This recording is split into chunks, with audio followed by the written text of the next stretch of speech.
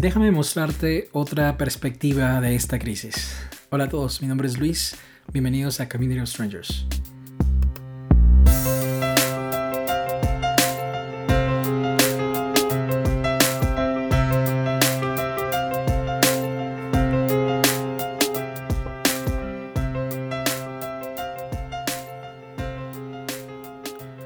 Bueno, te invito a que dejes por un momento cualquier prejuicio atrás y escuches para entender.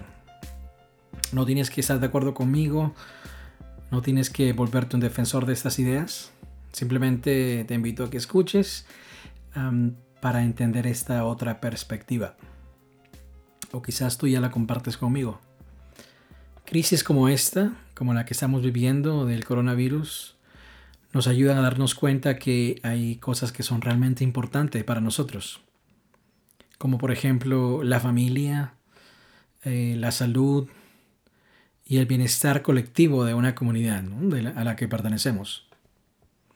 Y así es que empezamos a vernos a nosotros mismos menos como individuos y más como una comunidad.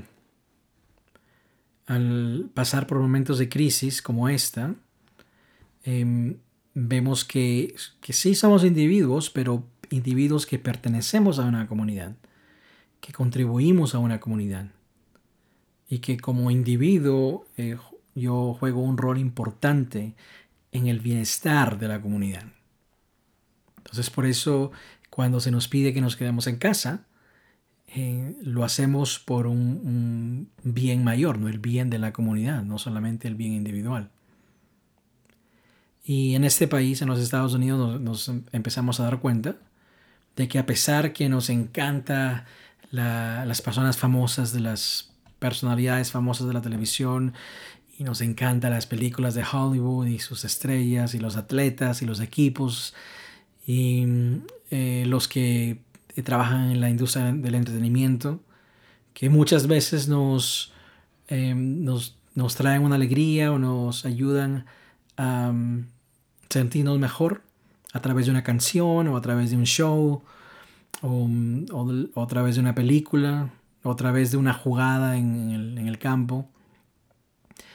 O sea, en fin, estas personas nos ayudan a pasar un buen rato, pero al final del día, a pesar que nos encantan esas cosas, nos damos cuenta que hay otras personas pues menos famosas que son esenciales para nuestro bienestar, ¿no? ¿Y quiénes son esas personas? Pues esas personas son las personas que trabajan en la salud, ¿no? Ahora es el tiempo de poder apoyarles a ellos, ¿no? A los doctores, a las enfermeras, a los paramédicos que están al frente de esa enfermedad, combatiendo la enfermedad, arriesgando su propia salud, la salud de sus familiares. Y lo hacen por el bien de la comunidad, ¿no? Por ti, por mí, por nosotros. Y no hay que olvidarnos tampoco de los que trabajan en la industria farmacéutica, que están trabajando rápido y duro para poder conseguir una vacuna para el coronavirus, para el COVID-19, o el COVID-19, perdón. Y hemos escuchado a los que vivimos en este país, quizás hemos escuchado al doctor Fauci, que ha dicho algunas veces que a pesar de que están trabajando muy rápido para conseguir esta vacuna, esta puede tomar entre 1 año o año y medio para que esta vacuna sea segura y pueda aplicarse a las personas de este país, ¿no? Nos queda sentirnos agradecidos en realidad por estas personas que trabajan en la industria de la salud y en la industria farmacéutica por lo que están haciendo, ¿no? Por los riesgos que están tomando, especialmente los que trabajan en los hospitales. Y si alguno de nosotros conoce a alguien que trabaja en la salud, pues debemos mostrarle nuestra gratitud, agradecerles, decirles que estamos agradecidos por lo que están haciendo, por todos nosotros. Y a pesar de que son personas muy importantes a quienes debemos agradecer, hoy me gustaría mencionar un poco, hablar un poco más acerca de otros trabajadores que también son esenciales, pero son mucho menos famosos, que son incluso parecen ser invisibles, ¿no? De una manera lo son. Son invisibles para el gobierno federal de este país. No vamos a escuchar de ellos en las noticias. Sus historias no van a ser publicadas en los periódicos más importantes, ni en los noticieros más importantes. Y a quienes me refiero son a los jornaleros, ¿no? Los que trabajan en la agricultura. No sé si ustedes saben, pero muchos de estos jornaleros ahora llevan con ellos una carta que dice que el Departamento de Seguridad Nacional los considera esencial para la cadena de suministro de alimentos de este país. Y es un secreto a voces que la gran mayoría de estas personas que trabajan en la agricultura en los Estados Unidos son emigrantes indocumentados. La mayoría vienen de México. Muchos de ellos han vivido aquí por décadas. Muchos de ellos también son padres de ciudadanos americanos que han nacido en este país. Y bueno, el 18 de marzo, la Agencia de Inmigración y Control de Aduanas, más conocida como ICE, dijo que temporalmente iban a cambiar sus prioridades y se iban a enfocar no en cualquier inmigrante indocumentado, sino que iban a enfocarse en aquellos que eran percibidos como una amenaza a la seguridad pública. ¿Okay? Entonces, esta agencia ICE dijo básicamente que no iba a hacer redadas cerca de las facilidades de salud, o sea, de los hospitales, solo en caso de circunstancias extraordinarias.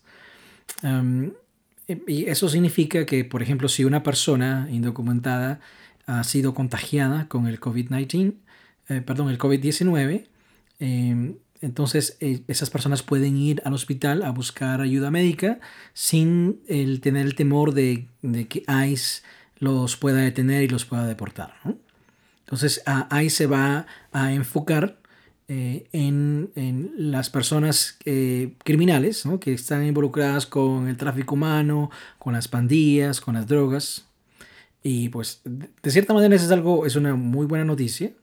Pero también no sé, es algo raro de escuchar de ellos, ¿no? Se dan cuenta que en un momento de crisis, cuando empezamos a cambiar nuestras prioridades para lo que realmente es importante, es cuando ellos se dan cuenta también de que deben enfocarse en aquellas personas que realmente son una amenaza, ¿no? Y hay personas, de esa manera reconocen que hay personas en esta comunidad de inmigrantes que no son una amenaza, para nada. Y eso es lo que esta comunidad ¿no? Siempre ha dicho. Que eso es lo que realmente la gente quiere, ¿no? De que ICE se enfoque en esas personas que andan en malos pasos, ¿no? Que se enfoquen en esas personas que están involucrados en el tráfico humano, en las drogas, en las pandillas, en cualquier asunto criminal. Y que deje al resto de la comunidad tranquila. Y a veces parece ser eso mucho pedir, ¿no? Hay muchas personas buenas en esta comunidad de inmigrantes que a su manera están contribuyendo al país, especialmente ahora que se nota más que las personas jornaleras, los que trabajan en los campos agrícolas, son esenciales para el suministro de comida de este país, de alimentos. Y lamentablemente a veces esas personas son vistas como no esenciales, ¿no? Pero es en los momentos de crisis cuando realmente se pueden dar cuenta.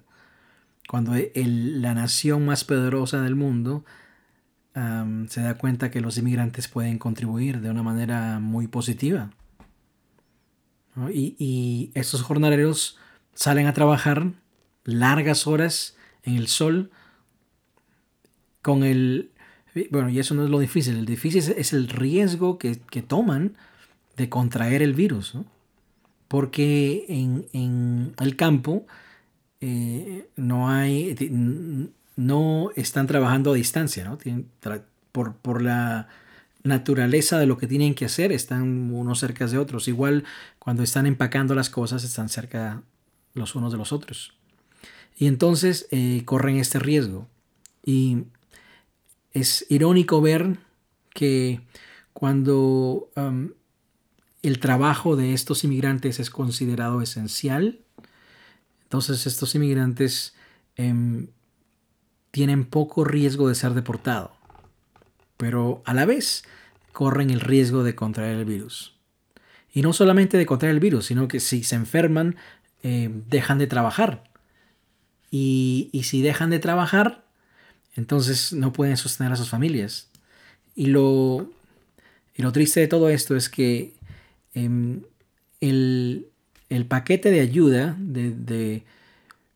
que el Congreso de Estados Unidos aprobó, pues nada de eso va a llegar a ellos. Nada de eso. Por la razón de que no tienen documentos. Entonces tienen este riesgo doble. Y eso es lo irónico, ¿no? De que a pesar que son considerados esenciales para el suministro de los alimentos, a la vez son considerados ilegales. En una de esas personas que trabaja en un lugar donde empaquetan los alimentos, dijo, tenemos miedo de esta enfermedad, pero tenemos más miedo de que no podemos trabajar para sostenernos. El nombre de esta persona es Maura Fabián, es una madre soltera que, según reportó el New York Times, compró una casa en octubre y vive en esa casa en California con 3 de sus hijas. Y esta es la decisión que muchos de estos inmigrantes tienen que tomar. De ir a trabajar o no trabajar y no tener para vivir. Ahora, es cierto que esta decisión la tienen que tomar muchos ciudadanos americanos también, con la diferencia de que los ciudadanos americanos pueden tener acceso a la ayuda del gobierno federal y los inmigrantes indocumentados no. Están solos. Ahora, uno de los ejecutivos de la Asociación de Idaho de Productos Lácteos, su nombre es Rick Nearabout, él dijo lo siguiente: el hecho de que se reconozca de que tenemos que permitir a estas personas viajar hacia el trabajo o desde el trabajo porque su trabajo es esencial, es lo totalmente opuesto a lo que ellos han estado escuchando casi todas sus vidas. ¿Y qué es lo que han estado escuchando todas sus vidas? De que esas personas vienen a quitarle el trabajo a los ciudadanos de este país. No es la primera vez que los inmigrantes indocumentados han pasado por estas dificultades. La crisis financiera del 2007 y 2008 afectó a la industria de las casas. Como resultado, por lo menos unos 5 millones de trabajadores de la construcción fueron afectados. Muchos de ellos eran indocumentados. Pero las ganas de trabajar de estos inmigrantes, la resiliencia que tienen, pues va a surgir otra vez en esta crisis de salud. El ser inmigrante obviamente no es una experiencia fácil, pero es una experiencia que nos toca vivir y que sobreviviremos. Esta experiencia de inmigrante, con sus altos y bajos, con sus cosas buenas y sus cosas malas, pienso que es la esencia del espíritu norteamericano. Cuando esta crisis se acabe, porque se va a acabar, y cuando muchos de estas personas en nuestra comunidad no sean ya considerados esenciales, las cosas van a regresar a lo normal. ¿Y qué significa lo normal? Que otra vez esas personas van a estar en las sombras, trabajando, escondiéndose de inmigración, tratando de alcanzar el sueño americano. Si no lo logran para ellos, con la esperanza de que por lo menos sus hijos puedan vivirlo, ¿no? Nuestra esperanza es de de que los cielos puedan sonreírle a estos inmigrantes que trabajan, los jornaleros y todos los inmigrantes que no tienen documentos en este país, que en este momento de dificultad y de crisis solo les queda enfrentarlo solos, sin ayuda de ninguna entidad del gobierno. Y pues esperamos que tengan la fortaleza para luchar, para no darse por vencidos, para continuar soñando por ellos y por sus hijos. Esa es nuestra esperanza. Eso es todo por hoy. Mi nombre es Luis y esto es Community of Strangers. Hasta la próxima.